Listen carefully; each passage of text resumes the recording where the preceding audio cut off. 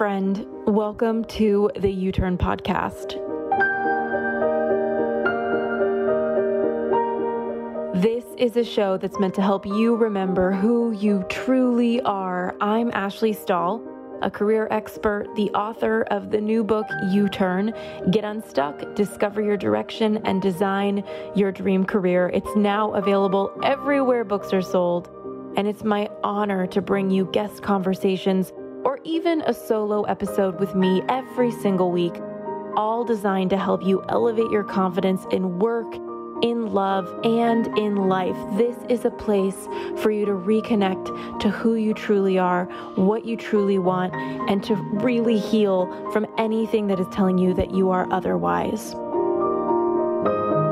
Wherever you are, I am so grateful to be here in your ears. And I also want to give a shout out with so much thanks to our sponsor, Organifi.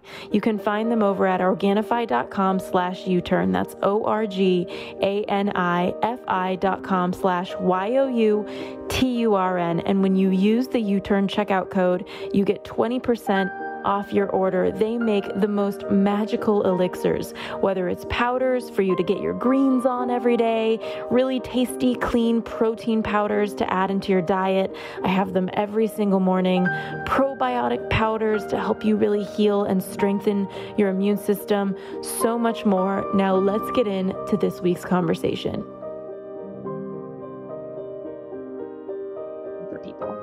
Okay, so a brilliant question, and I handle all of this in the book. And to make it so easy for you, yoga, meditation, tapping, havening, deep breathing, all of these things, keep doing them. Those are great wellness practices, but they fall in the category of brain preparation. They're not actually managing your mind. They're just preparing your brain and your body. So, for example, deep breathing, one of the techniques of deep breathing that I've developed called the 10-second pause, which is based on a whole bunch of different research, is you breathe in for 3 and out for 7. And the reason you breathe out for 7 is because the longer exhalation pushes more oxygen to the front of the brain and blood and increases your decision-making capability, reduces impulsivity. And then I add a little cognitive component, whatever. In other words, what I'm saying is that I make it very clear in my work that these are all good practices, but that you've got to go beyond those. They purely prepare the brain. What's going on, U-Turn friends? I'm so excited in the mindset category to bring you someone really special. It's Dr. Caroline Leaf. She is a communication pathologist and a neuroscientist whose passion is to help people see the power of the mind, to change their brain, to control chaotic thinking, and find mental peace. She's the author of Switch on Your Brain, Think and Eat Yourself Smart, The Perfect You, and Think, Learn, Succeed. And today I'm so excited to talk to her about her brand new book. You've got to get a copy. It's called Cleaning Up Your Mental Mess, 5 Simple Scientifically Proven Steps to Reduce Anxiety, Stress, and Toxic Thinking. And you know how much I love research. So I'm so excited to be asking her on this particular episode how you can clean up your mental mess. She has a whole podcast called the same name. I'm going to be on the show, so I'm so excited for you to find me there. And she just shares so much information for you to really get dominion over your mind. And so I'm excited to help you guys out with that today. Dr. Leaf, thank you so much for being here with me.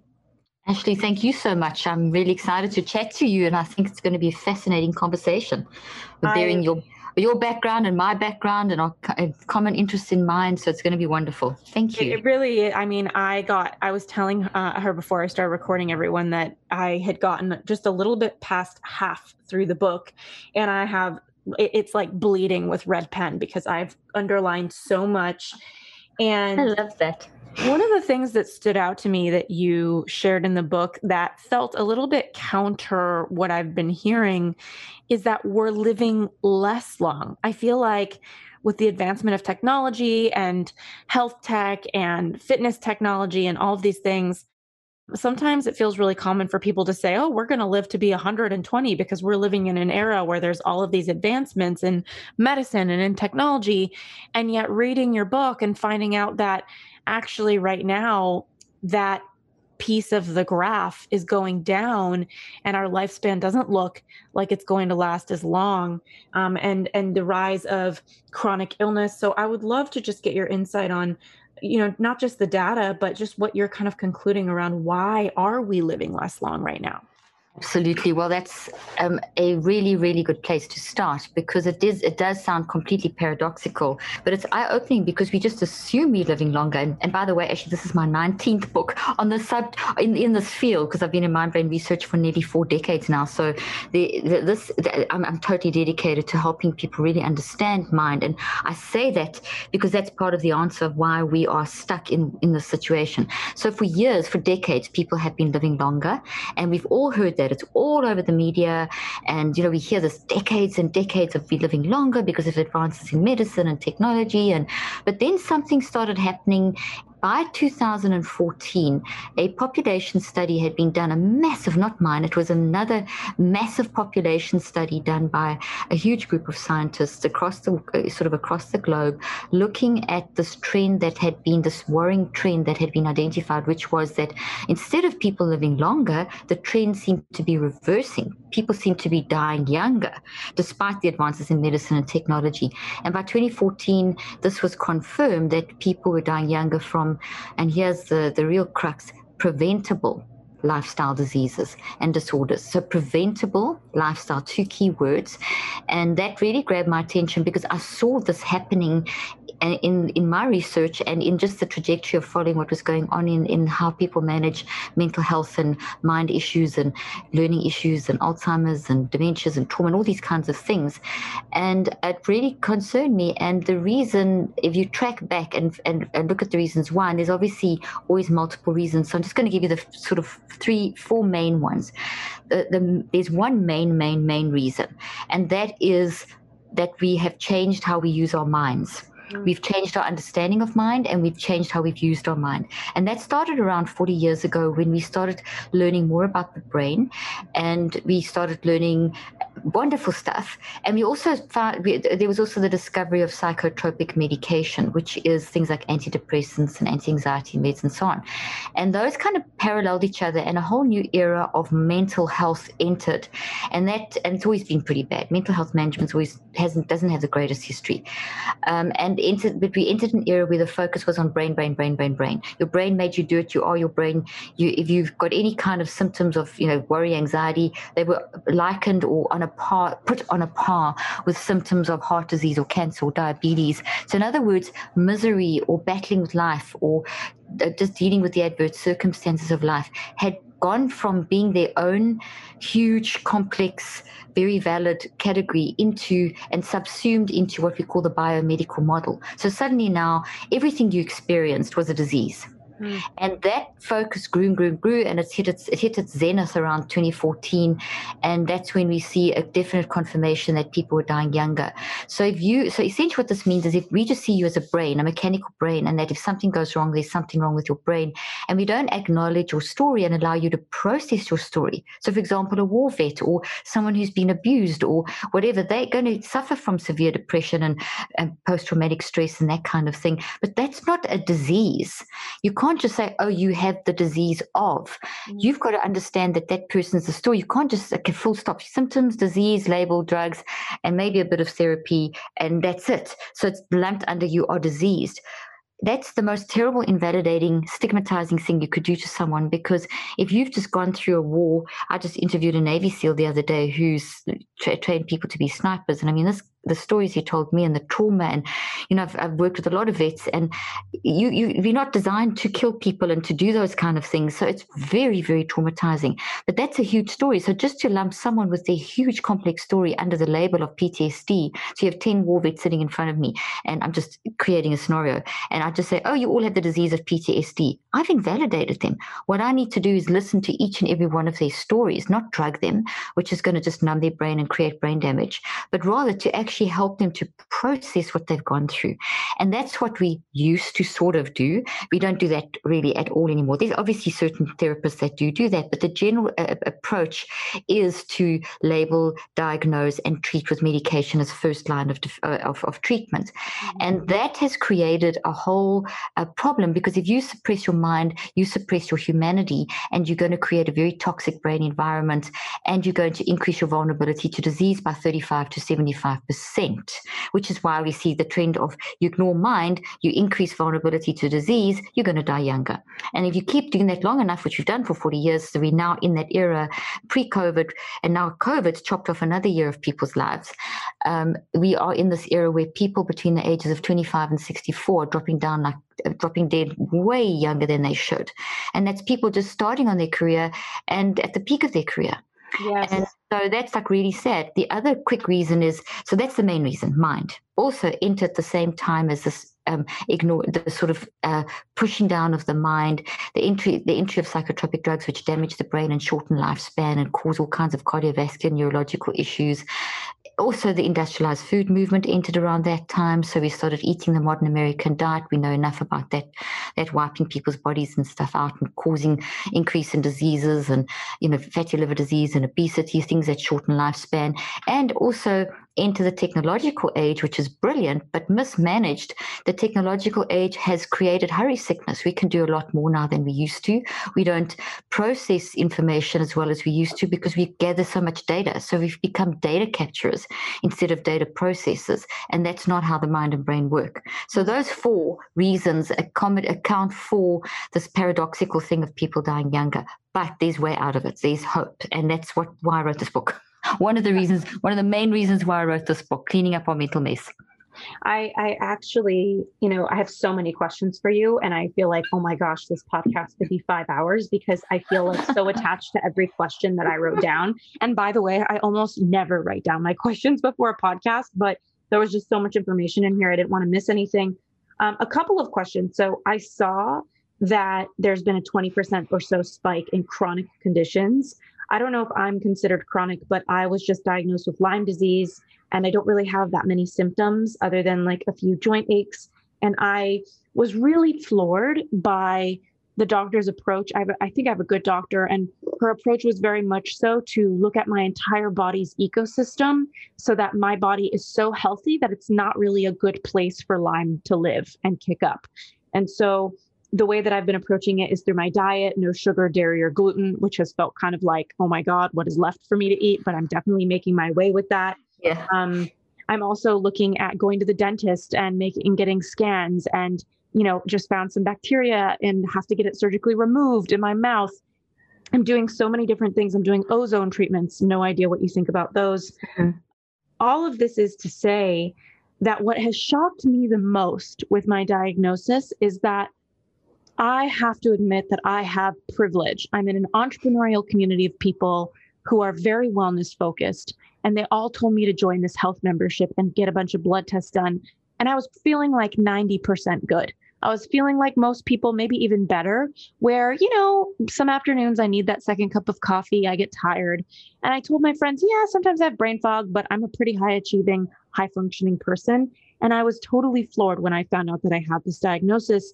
And even more so when my doctor told me to go get these other things checked, like the fact that I probably should get my tonsils out, the fact that I have this stuff going on in my mouth with my dental appointment. It's like, these are things that I realize so many people probably have too, that they don't even know. And it makes my heart feel so sad that, it feels sometimes like being medically aware is something that is only for the wealthy, something that people have to pay for to find out about themselves.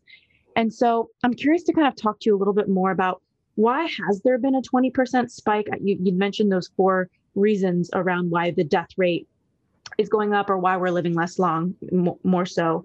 But can you talk to us a little bit about this spike in the chronic conditions? What are they? And what are some basic things that you think are going on in people's body that maybe is influenced by thought, maybe not? I mean, I don't know if I thought my way into Lyme disease, but I definitely know that I can think my way out of it probably. So would love to hear some thoughts from you just around chronic illness. And also, I want to understand, is it reversible? Because I'm 33 years old. I have all of these little things that I'm tending to now, and I want to live a long life. I want everybody who's listening to live a long life. So I'm curious, like, what are some things we can check? What are some chronic illnesses that are spiking that we can be aware of? And can we reverse any symptoms we're having now? So lots of questions. Okay. That's a loaded question, and it's a brilliant question. And just to go to, I'm going to unpack it, and just if I forget something along the way, because it's a lot, just prompt me. Okay, so first of all, let's start with the concept of Lyme disease. Interestingly enough, one of my family members has also just been diagnosed. Lyme disease is one of those weird things that you pick up. It's a insect-borne disease, and it is something that you pick up somewhere.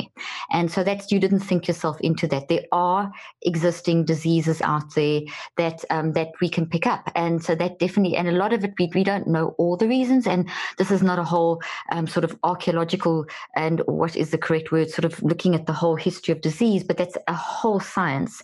And just in a nutshell, disease comes from sort of mismanagement of the earth and that kind of stuff. And so there's a long back end story there, but you would have picked up Lyme disease somewhere, and there's different forms. And Lyme disease is one of those really sneaky things that hides, and it hides behind any level of inflammation. So it could very well have been hiding behind the bacteria that they identified in your mouth and that kind of stuff. Other thing with Lyme disease is it has neuropsychiatric side effects. So it does cause things like anxiety and insomnia and depression and that kind of, and not because, and the reason why is it goes in the brain, and the brain then it doesn't allow the structures of the brain to function as well as it could. It creates a bit of inflammation. I'm trying to make this as simple as I can. And so therefore, when our brain is not working so well, our mind, the brain can't actually cause anything, but the disease can, any kind of disease can, because your brain and your body are physical substances, damage can happen to them. And when traumatic brain issues, something like Lyme disease, bacteria, the viruses, these get into our body and they damage the brain and body, or brain or body. Wait, one question about that is, do you feel like, because I know that I was bit by a tick or something like that gave me the Lyme disease, but one of the questions I've been sitting with is, has everyone probably been bit by something at some point that got a bacteria in their system?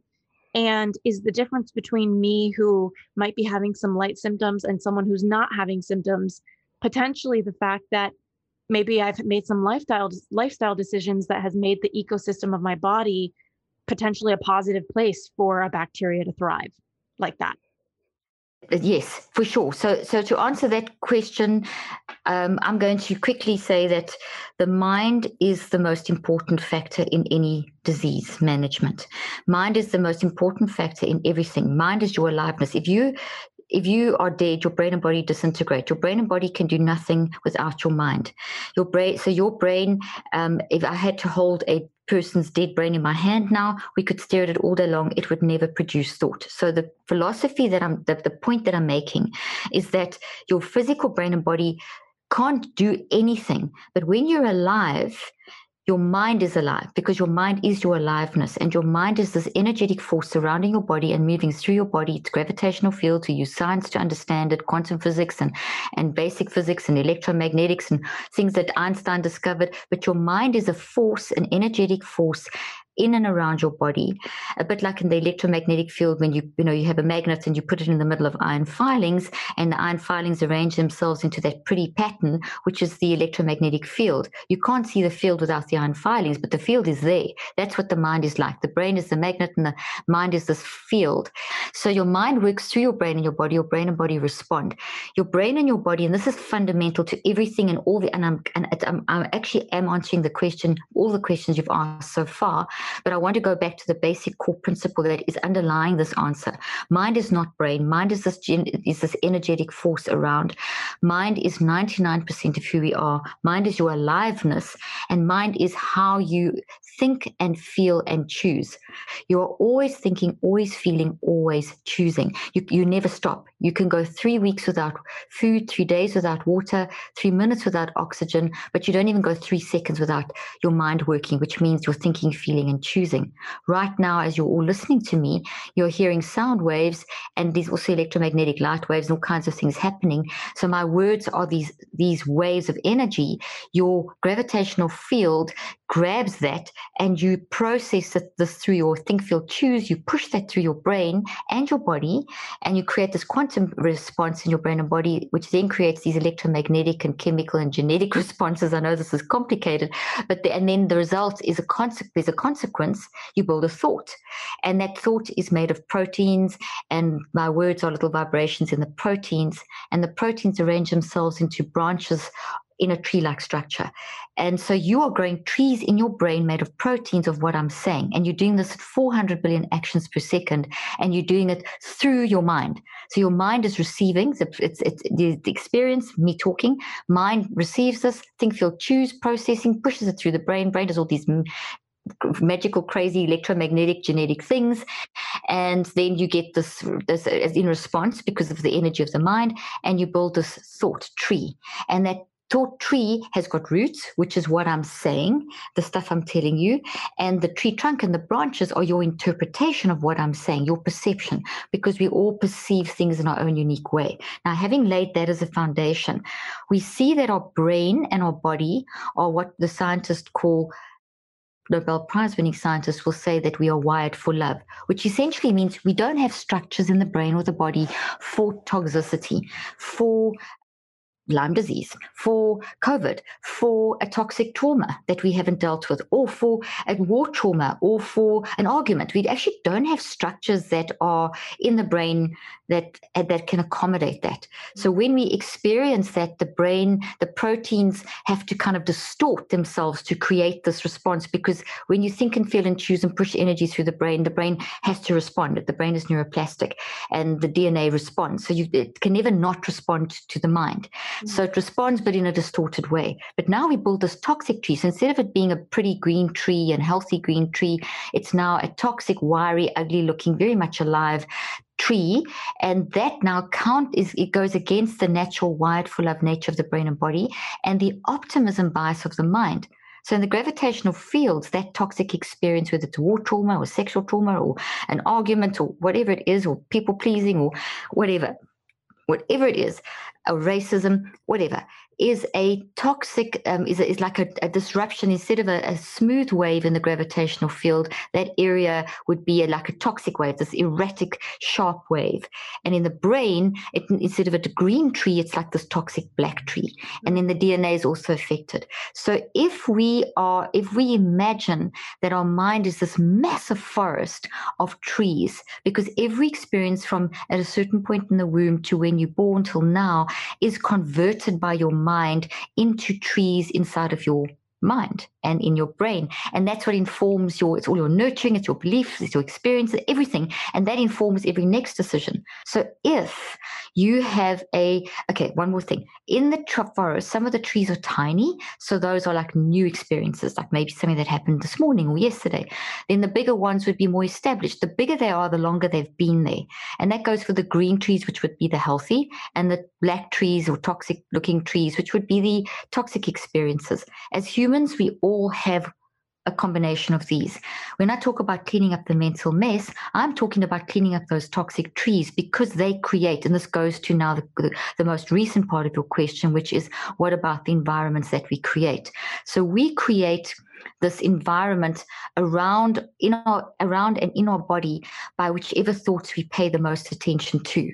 So if I am looking at the world through the strongest combination of thoughts, which may happen to be a bunch of pretty toxic trees, which is maybe because I have an undealt with set of traumas that have kind of all linked up together over the years, and that's influenced my perspective of life, that's toxic. So it's creating imbalance in the energy fields and in the brain, and we've got this increased these increased toxic trees in the brain. It's affected every cell of our brain and our body, because we store these thoughts in our brain, our mind, in these fields, and in the DNA of our body. And we have 37 to 100 trillion cells. So that's why we feel it in our body too.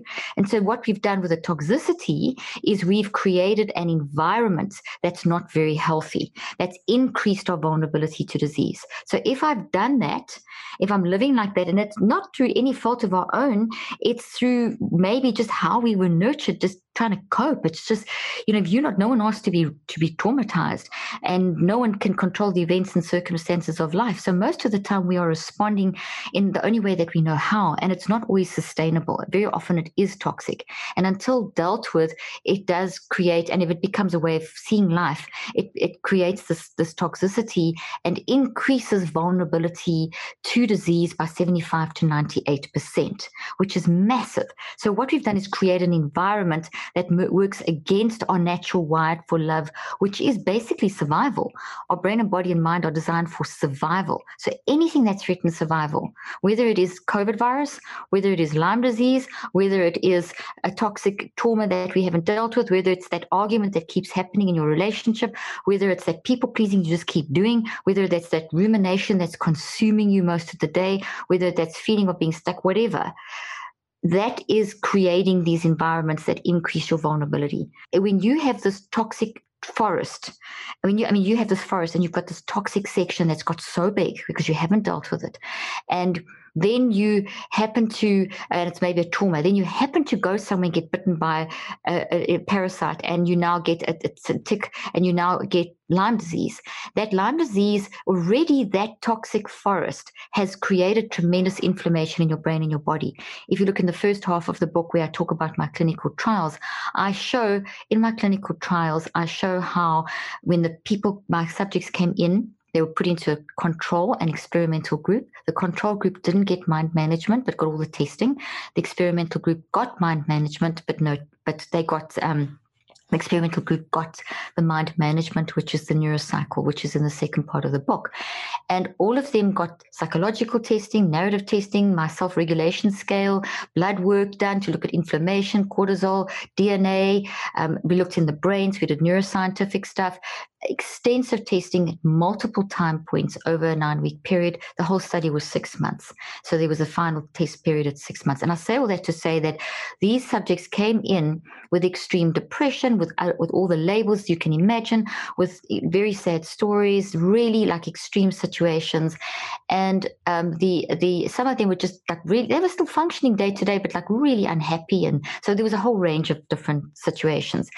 And the point being here is that we saw a direct correlation between the state of a person's mind and mind management and what it looked like in their blood, which then told us what's happening in the brain and body. So we saw high levels of inflammation, high levels of cortisol, high levels of homocysteine, high levels of ACTH. So certain biomarkers which tell us that there's something wrong in the body. When you have something wrong in the body, your body, because it's designed for and wired for love and survival, biomarkers are telling us, hey, something's wrong, pay attention.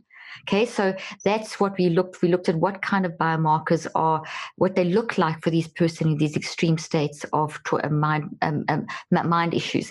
And we also looked at the DNA, specifically at things like the telomeres, which are very, very a new area of research, very exciting area of research, very exact area of research, helping us understand the influence of mind management, messy minds, clean minds, managed minds on cell health, which then indicates vulnerability to disease and also early aging and early death.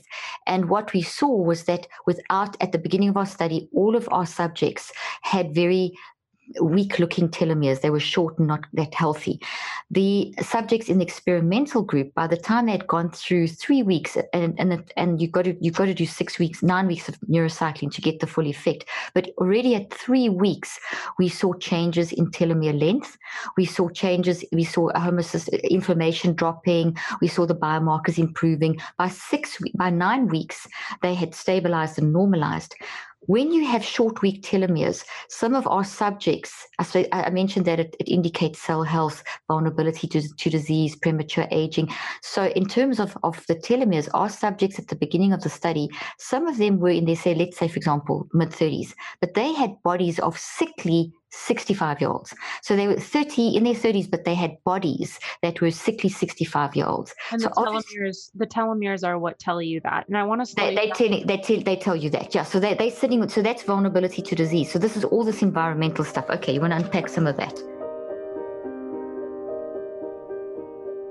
Hey, U-Turners! So sorry for the quick interruption, but if you're anything like me, working from home, this quarantine has got you craving some structure. And I've gotten so much out of committing to a morning routine. Every single morning that's looked like burning some Palo Santo, or sipping some coffee, journaling, and of course, making my protein shake with Organifi's vanilla or chocolate protein powder. I replace one meal a day with this protein powder. I just grab my Vitamix, I put in a scoop of their vanilla protein, frozen organic blueberries, a scoop of sunflower butter, and coconut milk into the blender, and boom! That gets my little candy-addicted 5-year-old living inside of me so happy, feeling like she just started her workday with what tastes like a dessert that is somehow healthy. So if you followed me on the gram, you know that even when I try to eat healthy, I tend to have little snack accidents, and that's why I'm so grateful Organifi is now sponsoring the U-Turn podcast. It is so great to have their support. So if you are looking for some consistency and structure in your diet, I cannot recommend their protein powder enough, and they just upped our discount with them to 20% off. So just head on over to Organifi.com/U-Turn. That's ORGANIFI.com/YOUTURN, and don't forget to use the U-Turn code at checkout. Now let's get back to this week's episode.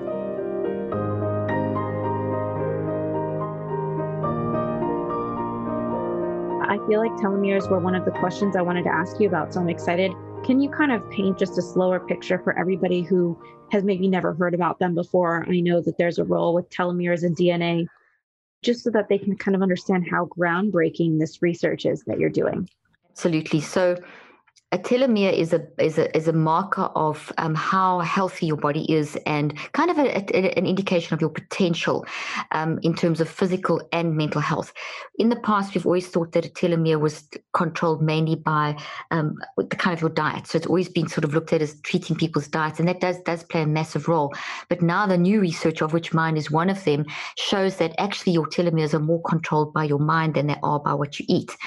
And because your mind controls the benefit of eating anyway. So if you think of Jurassic Park and you think of the DNA ladder, that we can all visualize that.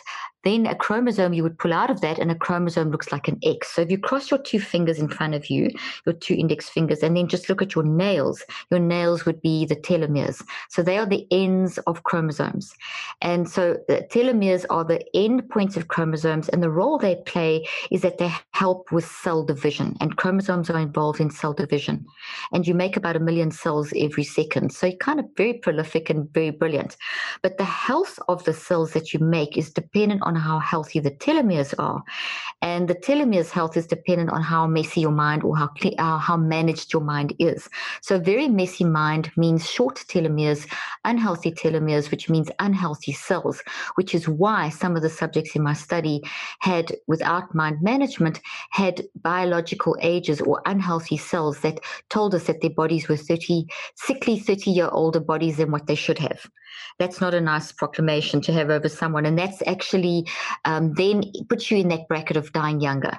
But the good news is that you can reverse that. So within 3 weeks, we saw the telomeres getting stronger with mind management, and by 9 weeks, they had significantly increased in length and strength, which meant that the cell health and biological aging was now back to a normal state, and now they chronological age and body age were the same in 9 weeks. This is really groundbreaking. It's phenomenal. I didn't use drugs. I didn't use any kind of medication. I didn't use any kind of herbal treatments, dietary intervention. It was pure mind management.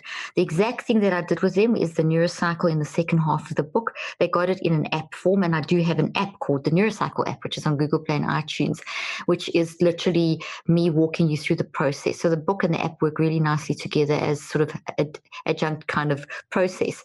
And so but the control group, they didn't get the mind management. So their DNA did not heal. Okay, so it kind of got worse. And we saw the same thing in the brain. The people with mind management, we saw their brain healing beautifully. And in the book, I've put in colored graphs of looking inside the brain I did a couple of case studies for people to see this. And the one control group person had what we call a blue brain, which meant that all the waves and the energy and blood flow were kind of flatline, and which meant that the person was just not functioning, and they weren't. They were literally not getting out of bed, back in to go to work, just really bad situation. And by the end of the study, by 21 days, their brain had stabilized. By the end of the study, their brain had literally gone to a state where they had gone from saying, I am depression, to, and I mentioned this in the beginning, to I know why I'm depressed and I know how to manage it. So we see the telomeres lengthening, we see the brain stabilizing and going back online like it should, and energy flowing like it should. And we see the biomarkers like histamine, inflammation dropping. So an immediate, what you do with your mind influences your brain and your body. Yes. And if your brain and your body are messed up, you increase vulnerability to disease. So therefore, you're very healthy. You've got a good attitude. So it's very strong a possibility that you've been managing a lot of your toxicity, because we all have it. And I'm not being rude. You're a mental mess just like me and like every other human. But there's some of us manage it more than others, and that's what I'm trying to teach people to do. The more you manage it, the healthier the environment. So here, classic case in point. If you have a tremendous amount of anxiety and a pattern of anxiety in your life, anxiety is not an it's not an illness. It is a response. It's a warning signal that something is going on in your life. So if you say, oh my gosh, this anxiety, I've got clinical anxiety too, I've got brain diseases, I got to go to the doctor, my life is this, and I'm anxious and I can't do this and I can't. If you live like that, you've created this really toxic environment. You've increased your vulnerability to disease by 75 to 98%, and you are now very vulnerable. But if you say, okay, anxiety is not scary, anxiety is actually a helpful message. It's not it's not a disease. It's a warning signal of an underlying cause. There's a reason, in other words, why I'm anxious. So I'm going to embrace it. I'm not going to stand under the apple tree and let all the apples hit me on the head, the apples of being the events and circumstances of life. I'm going to stand back and I'm going to pick the apples and control this. Now, the minute you take that, you do that shift of embracing and seeing the message of anxiety as helpful, and you'll get through it, and you can embrace, process, and reconceptualize. Now your environment of your body instantaneously, Ashley, changes.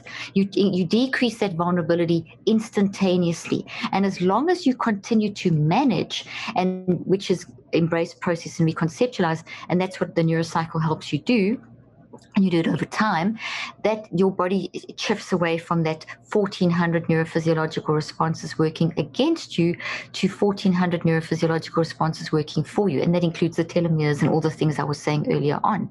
And that's powerful. So your brain and body and mind are designed to look at warning signals as helpful messengers. And when you see them like that, even though you haven't solved the anxiety yet, and even though you still will probably have anxiety the rest of your life, but the difference is that it's not it's not a disease. It doesn't control you. It's a response.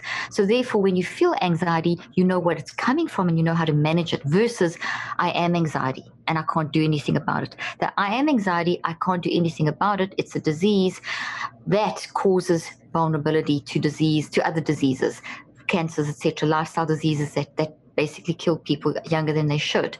But when you say, okay, it's helpful and I'm going to work through neurocycling, I'm going to manage my mind, that's when your whole body shifts into managing, so into a healthy state. So even though the anxiety it may still take you 9 weeks and maybe multiple cycles of 9 weeks, 63 days to solve it, the fact that you're doing the mind managing puts you into a healthy state.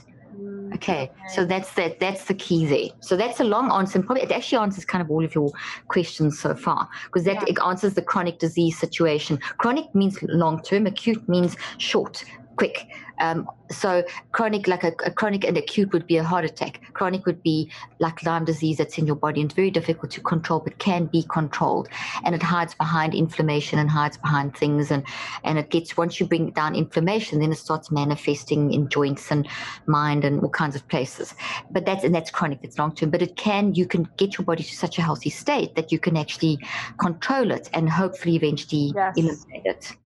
Oh, Dr. Leaf, I am going to be like glitter on the inside, sparkling by the time I am done with all of these things I'm doing. Acupuncture, ozone, my diet. Like, I'm so committed. And it's interesting just watching what my mind has done with Lyme, where obviously for like a week, I cried and just was like waking up in the middle of the night thinking to myself, like, oh, I have something that my understanding is it's kind of like cancer in the sense where like you go into remission, it doesn't just go away forever.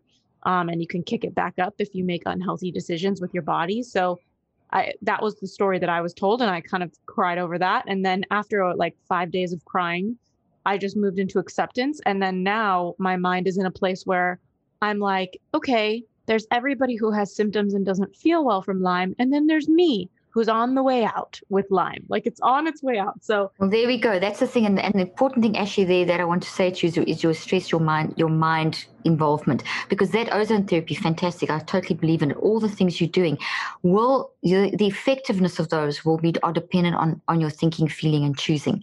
So you can do the ozone therapy, but if you go in a negative state of mind, you won't benefit as much as which is what I was saying earlier on. You can do all the treatments, but it's your mind that facilitates the effectiveness of treatments. That's so critical. We see this with all medication.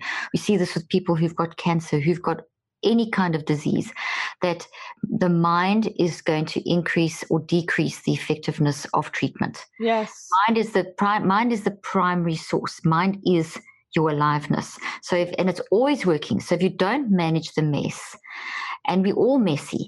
And what I'm saying is that I like now, I don't say that I don't ever have a mental mess. Far from it. Just listen to my podcast. I'm incredibly open about what I do and how I manage it. And in fact, I'm doing a podcast in a couple of weeks' time on just how I battled with eating disorders and how I got through it using mind management, because eating disorder interventions are pretty much ineffective. And that's what the research shows, even the most recent research.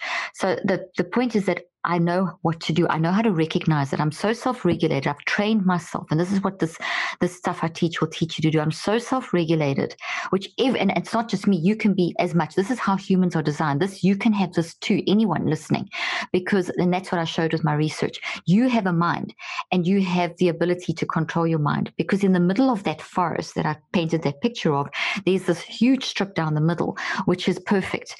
And that is the core of our humanity, the core of our mind, the core of this I know what to do kind of thing, this wired for love, optimism, bias, etc., this thing that we've discovered in science. And an example of that would be when you give someone great advice and you suddenly think, wow, where did that come from? It's that wonderful insight that we have, and I know I should do this. That's from the wise mind, but I'm not doing it. That's from the messy mind. And you want to be able to blend the wise mind with the messy mind, or the wired for love mind, whatever you want to call it. I love that. Yeah, which is so cool. So essentially what I have trained myself to do, and I'm still training myself to do, is I'll still get irritated, but I recognize it really quickly and I find out why I'm feeling irritated and I get it under control. I use the neurocycle. If I see any patterns developing in my life or starting to rise up, I will not ignore them. I'll pay attention and I'll go and do the neurocycling over the 9 weeks. So I live a lifestyle like this every day for 15 to 45 minutes while I'm getting ready. I am doing a detoxing neurocycle, working on either a toxic habit or a trauma or something. And then every day during the day, all day long, I'm self-regulated and I'm doing little neurocycles all day long. Neurocycle hacks, I call them, for little things. Like I work with my family. I have 4 kids. 3 of my daughters work for me and my husband. So we're a family business. So it's very easy to get irritated with your family when you live and work together 24/7. And so you can easily get irritated and have to go into a business meeting and with a whole bunch of people and look all smiley and happy and be all together. Meanwhile, you've thoroughly irritated. I'll use the neurocycle to immediately get me under control. Or we'll have a little argument, or you read something happens in the business that throws you, or you get super excited and you're so excited you can't focus and you have to calm down. I'll use a neurocycle and so on. So it is a lifestyle. It doesn't replace therapy. It's not a technique. It is a system that every human has going anyway. The neurocycle is something that you do non-consciously at 400 billion actions per second anyway, because it's how you stay alive.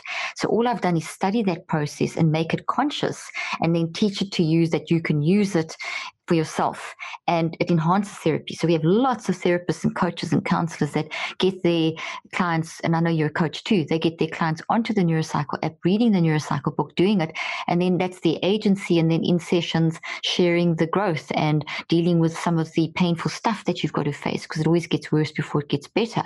So that's just kind of an overview of sort of the lifestyle component, the fact that mind, we've got to focus on mind.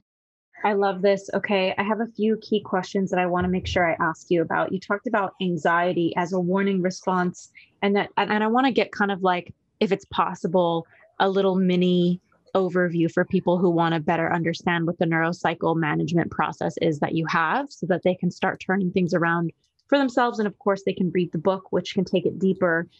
There's a few thoughts I'm having. Number one is I feel like there's a lot of modalities to manage your mind, and sometimes it can be very overwhelming. Like we've got breath work, we've got meditation, we've got yoga, it's so much tapping. There's so many different ways. What is your message for people who are kind of overwhelmed with how to figure out which way they want to weave into their life? Because I know that, obviously, if somebody enters into your process and your system to manage their mind, they'll have more success with this. But it can be tough to commit to a new lifestyle and some new practices or modalities that you do every single day. So I'm curious if you have a favorite between breath work or meditation or any of that. And I also wanted to ask your opinion on shrooms, like the drug. And I know that right now we're in a time where a lot of people are taking shaman administered mushrooms. I myself have had mushrooms once, and I found it profoundly insightful. I'm someone who's very conservative. I have a sister who died from, she was a drug addict. And so for me, I've never touched drugs. And so it was a huge thing for me to try mushrooms. And I don't necessarily recommend it to the world, but I'm curious what feedback you have about people who are taking mushrooms to work on their mind or process trauma with their brain. I know how powerful that could be, and just different modalities that you recommend for people. Okay, so a brilliant question. And I handle all of this in the book. And to make it so easy for you, yoga, meditation, tapping, havening, deep breathing, all of these things, keep doing them. Those are great wellness practices, but they fall in the category of brain preparation. They're not actually managing your mind. They're just preparing your brain and your body. So, for example, deep breathing, one of the techniques of deep breathing that I've developed called the 10-second pause, which is based on a whole bunch of different research, is you breathe in for 3 and out for 7. And the reason you breathe out for 7 is because the longer exhalation pushes more oxygen to the front of the brain and blood and increases your decision-making capability and reduces impulsivity. And then I add a little cognitive component, whatever. In other words, what I'm saying is that I make it very clear in my work that these are all good practices, but you've got to go beyond those. They purely prepare the brain. They get oxygen levels up. They get the PAG, which is a part of the brain that helps reset the brain and helps stimulate things that can help reduce inflammation. And so meditation, if you take it in its full context, not the deconstructed version that is done a lot in the West, our mind travels, time travels all the time. So you can't just stay in the now for a moment and think that's going to fix everything that comes up the rest of the day. It's a momentary calming down brain preparation activity, but they're not enough to change behavior. So that's the massive distinction. So whatever practice you do, and you'll see I say this so clearly in my book and in the Neurocycle app, I even take you through a 1 to 3 minute brain preparation every single day. And you can use those, you can create your own, you can do longer ones. And that's essential brain prep. You've got to get your brain and body in a state. Essentially what all of those do is they increase oxygen, they increase blood flow, they reduce neurochemical chaos, they increase a very nice balance between the different neurochemicals like dopamine, serotonin, anandamide, etc.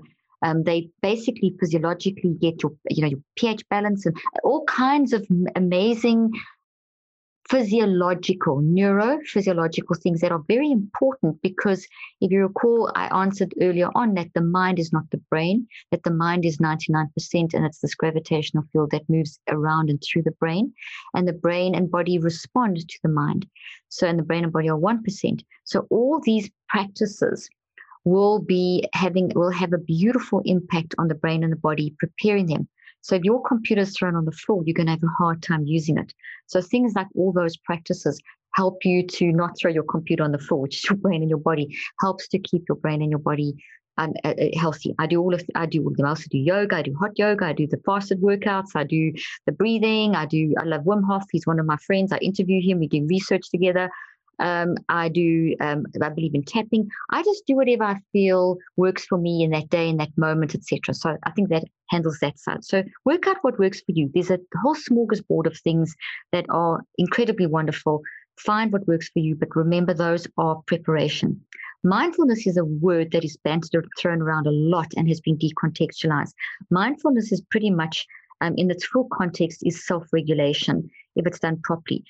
But the way it's explained very often is it's being aware of the moment and kind of non-judgmentally being aware of you in the moment. Excellent little exercise, really good, but it's brain preparation because your mind will never just stay in the moment. It's impossible. Your mind time travels constantly. You're always going through the forest and looking at the past. Every time, as soon as you start focusing on the next moment at the business meeting, whatever you do next, your mind is time traveling. Every time you daydream, which is 3/4 of your day, we go into these inside of our mind. We time travel. So a forced moment of mindfulness is an excellent training exercise for preparing your mind and brain and body to work together. It also creates lovely integration between brain and mind. But then you have to go beyond, and that's where the neurocycle fits in. So the neurocycle is not a new technique, it's a system. It's a system for something that to make what you're doing anyway all the time, because you're alive, which is thinking, feeling, and choosing. It's just to make it more efficient.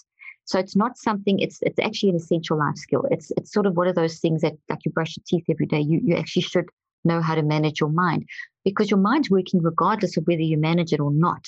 So my argument is, well, then why don't you learn to manage it? Because you do have agency.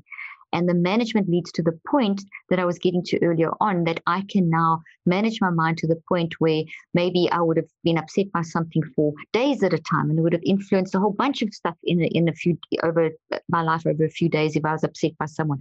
Now I can get that under control in a few moments. So the next moment's not impacted by the previous negative moment. So that's mind management. So I can be messy, or I can be in control, or I can be messy, recognize the mess and get back under control, because you are going to make messes, because life is very experimental. Does that put everything in context?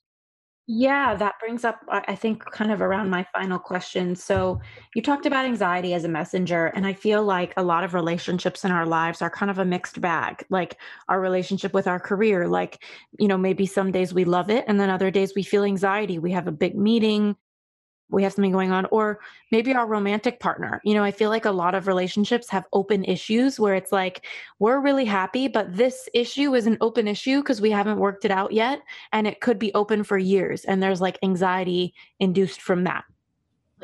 And so my curiosity is, you talk about not absorbing negative energy in your book. And I think there's a lot of like trendy social media graphics about not absorbing negative energy. But one thing I've been personally struggling with is I've done a really good job creating a really good community, having really good friends. I'm pretty much just around positive energy and positive mindset all the time. And yet, whether I'm with members of my family over the holidays, my extended family, cousins, or with my partner's family, I found that these are people in our lives on a recurring basis. It's our family. And sometimes I will find that the conversation feels really negative or really victimized, or they're complaining a lot. And it's not that I don't have space for any of those things, but it starts to wear you down when you're around that. And so I know anybody listening could remove the negative people from their life, or not choose to be in situations where they're surrounded by complaining or victimization or whatever. And it's not to be toxically positive on my side or to be invalidating. It's just, I know how important it is to surround ourselves with what our mind is listening to as well. And so what feedback do you have, or what can you share with us around the steps as like a small overview for your process, so that people can really face those anxious moments in their partnership or their career, or they can kind of face those negative relationships where it's like, all right, this is my family and I'm with them today on the boat, and this person won't stop complaining or going on, and I don't see the point of it. Like what would be like a little mini process if we slowed down your system, or just gave a little bite size for anybody listening for them to take with them in those moments? Absolutely. Excellent question. Okay, so just because I'm going to give a bite-sized version, there are lots of worked examples in the book, and the app also has a lot of examples. So, for example, I have an actual neurocycle guide for how to deal with toxic relationships. For example, that's one of them. I have many guides in the app that we've put in. So that's just FYI. So if you want to know more, obviously you can go and see all the worked examples and the audio examples in the app. So and also then second part, anxiety is a warning signal. It's not a disease. It is a response to an adverse circumstance. In this case, you're on the boat, you've got a family member who is really toxic and always negative, or maybe very jealous and envious of you. And it creates this like tension between you, or whatever it is. And that you do feel that in your body. So coming back to the concept of how we actually, because we have this energy force, and because the toxic thought in our brain of this relationship, it's there's that relationship, it's in your brain. So the communication you've had up to the point that you're on the boat, I'm just going to take that example, is a tree in your brain and is a wave in your mind. So you're going onto that boat already anticipating and anxious and already generating photons from that thought out of your body. So it's already coming out of your body and hitting that other person, and that other person has the same situation. So this is Einstein's work on the photoelectric effect and how we generate photons. So everything in that you think of becomes this real structural thought that's generating these pulses of energy, and it's toxic. And that's why we feel it. That's why when you're around negative people, you can literally, it's like someone throwing stones at you or something, and you can, like, it's palpable. You say things like the atmosphere is palpable, and you could cut through the atmosphere with a knife, and those kind of comments. It's real. You're totally talking real scientific stuff. Yeah. So to have that awareness is the first thing, and that because it's in a small environment on the boat, and it's a family member, and there's this, it's kind of got, there's the anxiety, that's anxiety provoking. So the anxiety is a warning signal of the dysfunctional relationship. So the way to do, there's multiple things. First of all, you would eventually have to do something because it's a pattern. And that doing something is you're going to have to go and do a 63-day cycle to find out where this thing started. What is the origin story? What are the roots? So that you can actually reconceptualize in order to not let that person affect you in that way. So that's you would have to do that in the long term. Otherwise, this is going to keep happening. But in that moment, you can gather awareness. First step, gather awareness of the emotional, 4 different signals. The emotional signals, which is like the anxiety and sort of negative anticipation and like being on edge or whatever. Then also of your physical, like your body's like you've got this knot in your stomach. Behavioral, you already kind of got this withdrawn look on your face, and you feel yourself tensing and pulling back, and you're just not relaxed in what you're saying. I'm just making stuff up.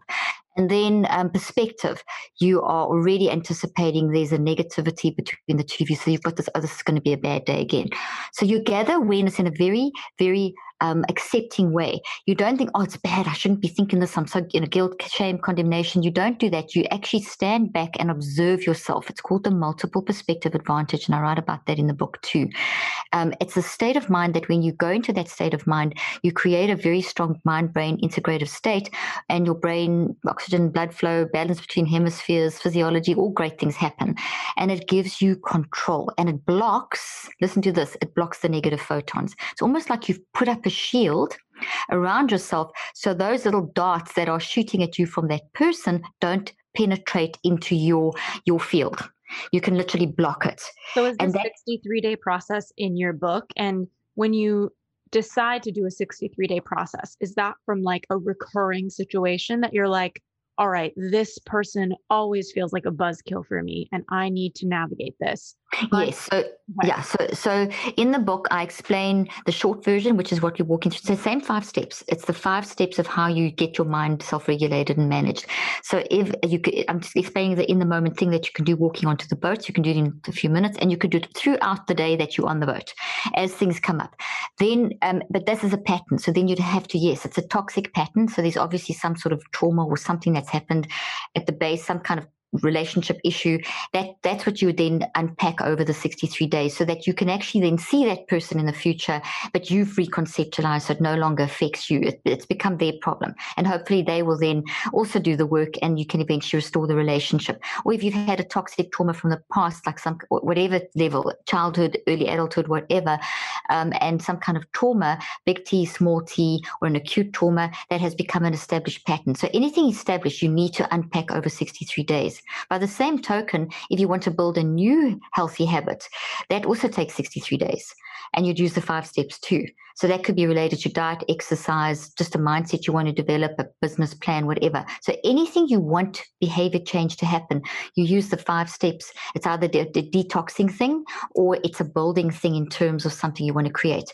So we should always be in a state of detoxing. And that's that 15 to 45 minutes where you do the 5 steps for 15 to 45 minutes, very clearly laid out in the second half of the book, with lots of worked examples for each kind of thing, a toxic toxic thought, a toxic trauma, a big trauma, building of a habit, and all that kind of stuff. And then the app, the Neurocycle app, has worked audio driven, the basic program, and then the guides for grief, anger, frustration, imposter syndrome, people pleasing, and grief, all these kinds of things. Got it. Okay. So the book will make it clear for somebody, because I know that everybody, it's not always the best strategy to just cut out people. It's like, how can we heal at the root? I feel like there's too many graphics on Instagram saying like, cut out negativity. I know, yeah. Boundaries are amazing. But what's even more amazing is when all of the negativity doesn't even hit you, like you were saying. Well, that's what I'm saying. So a true boundary is, if someone is invading your boundary, you have the right to stop that. And if they get mad at you, that's their problem, not yours. But how do you make it not your problem? The Neurocycle will teach you how to create that gravitational field that literally then protects you and enables you to stop receiving that information into the brain, because you don't want to, because it comes through the gravitational field from the person, and you process that and then you build it in your brain and your body, and then as a field. So by doing these 5 steps and getting into the state that I said, where you're not actually where you stand back and observe your own thinking, and where you see this as a helpful message, and where you actually start gathering awareness, and you do all the process, reflect, write, recheck, active reach, which are the 5 steps. As you do those, they have been designed to create almost like an impenetrable barrier around you. Now, that doesn't mean your empathy is reduced. It means your empathy is increased. You cannot help someone else when you're such a neurochemical mess because you've been so emotionally damaged or are being damaged in that conversation. You can't think straight. We all know that. You get into an argument with someone, you say the most awful things to each other, or you think these horrible narratives, and it's whatever.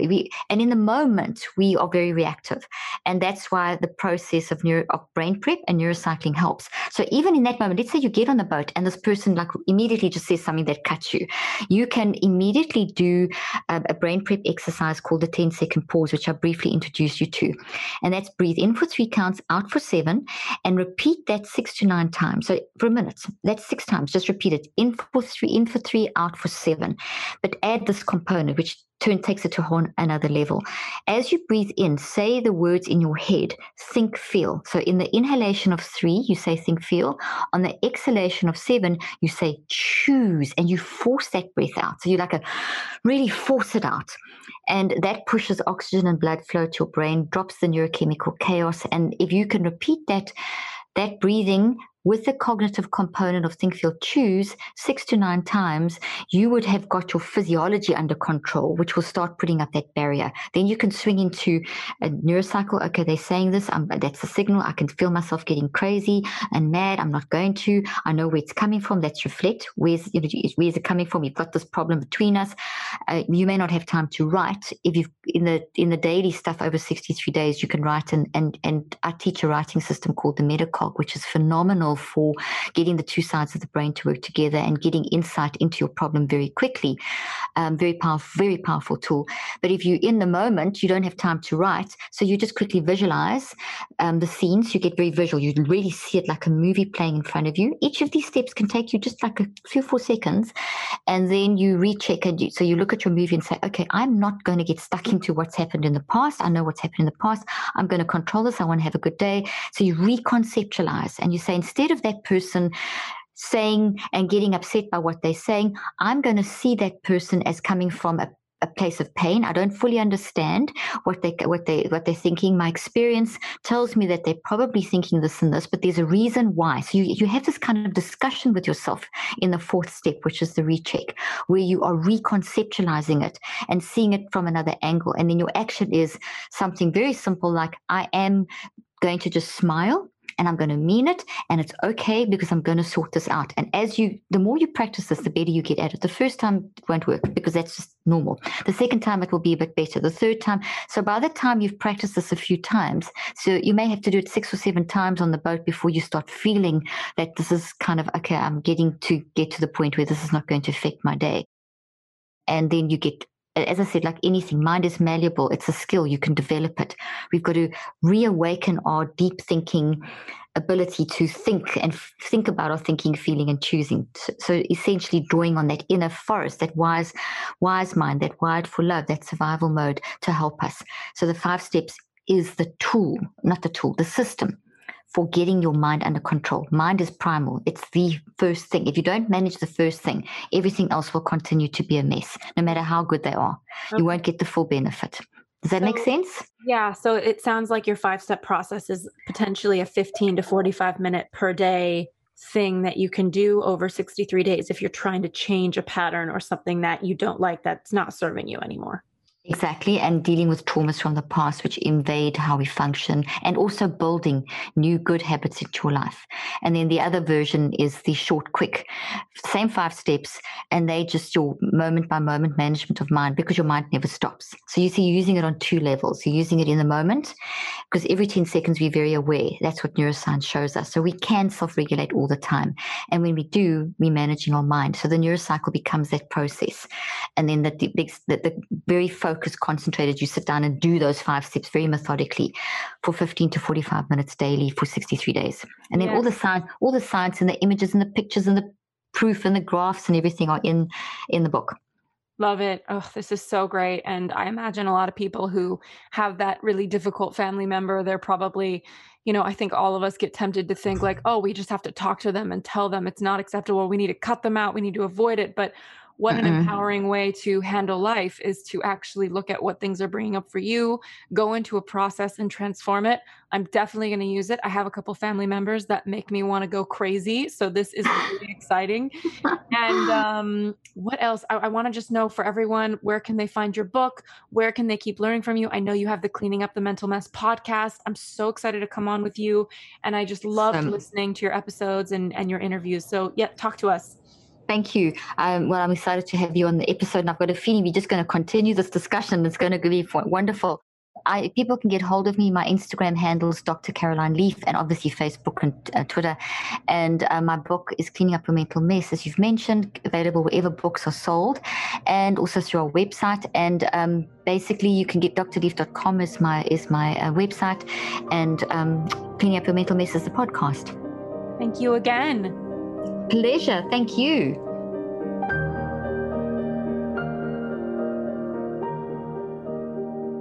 Thanks so much for listening to this week's episode of the U-Turn Podcast. In the meantime, if you heard about any resource that you're interested in from one of our guests, you can find it listed in our show notes on the podcast tab of my website, ashleystahl.com. That's AShleyStahl.com. On that page, you'll also see our free quiz to help you discover what career path you're actually meant for.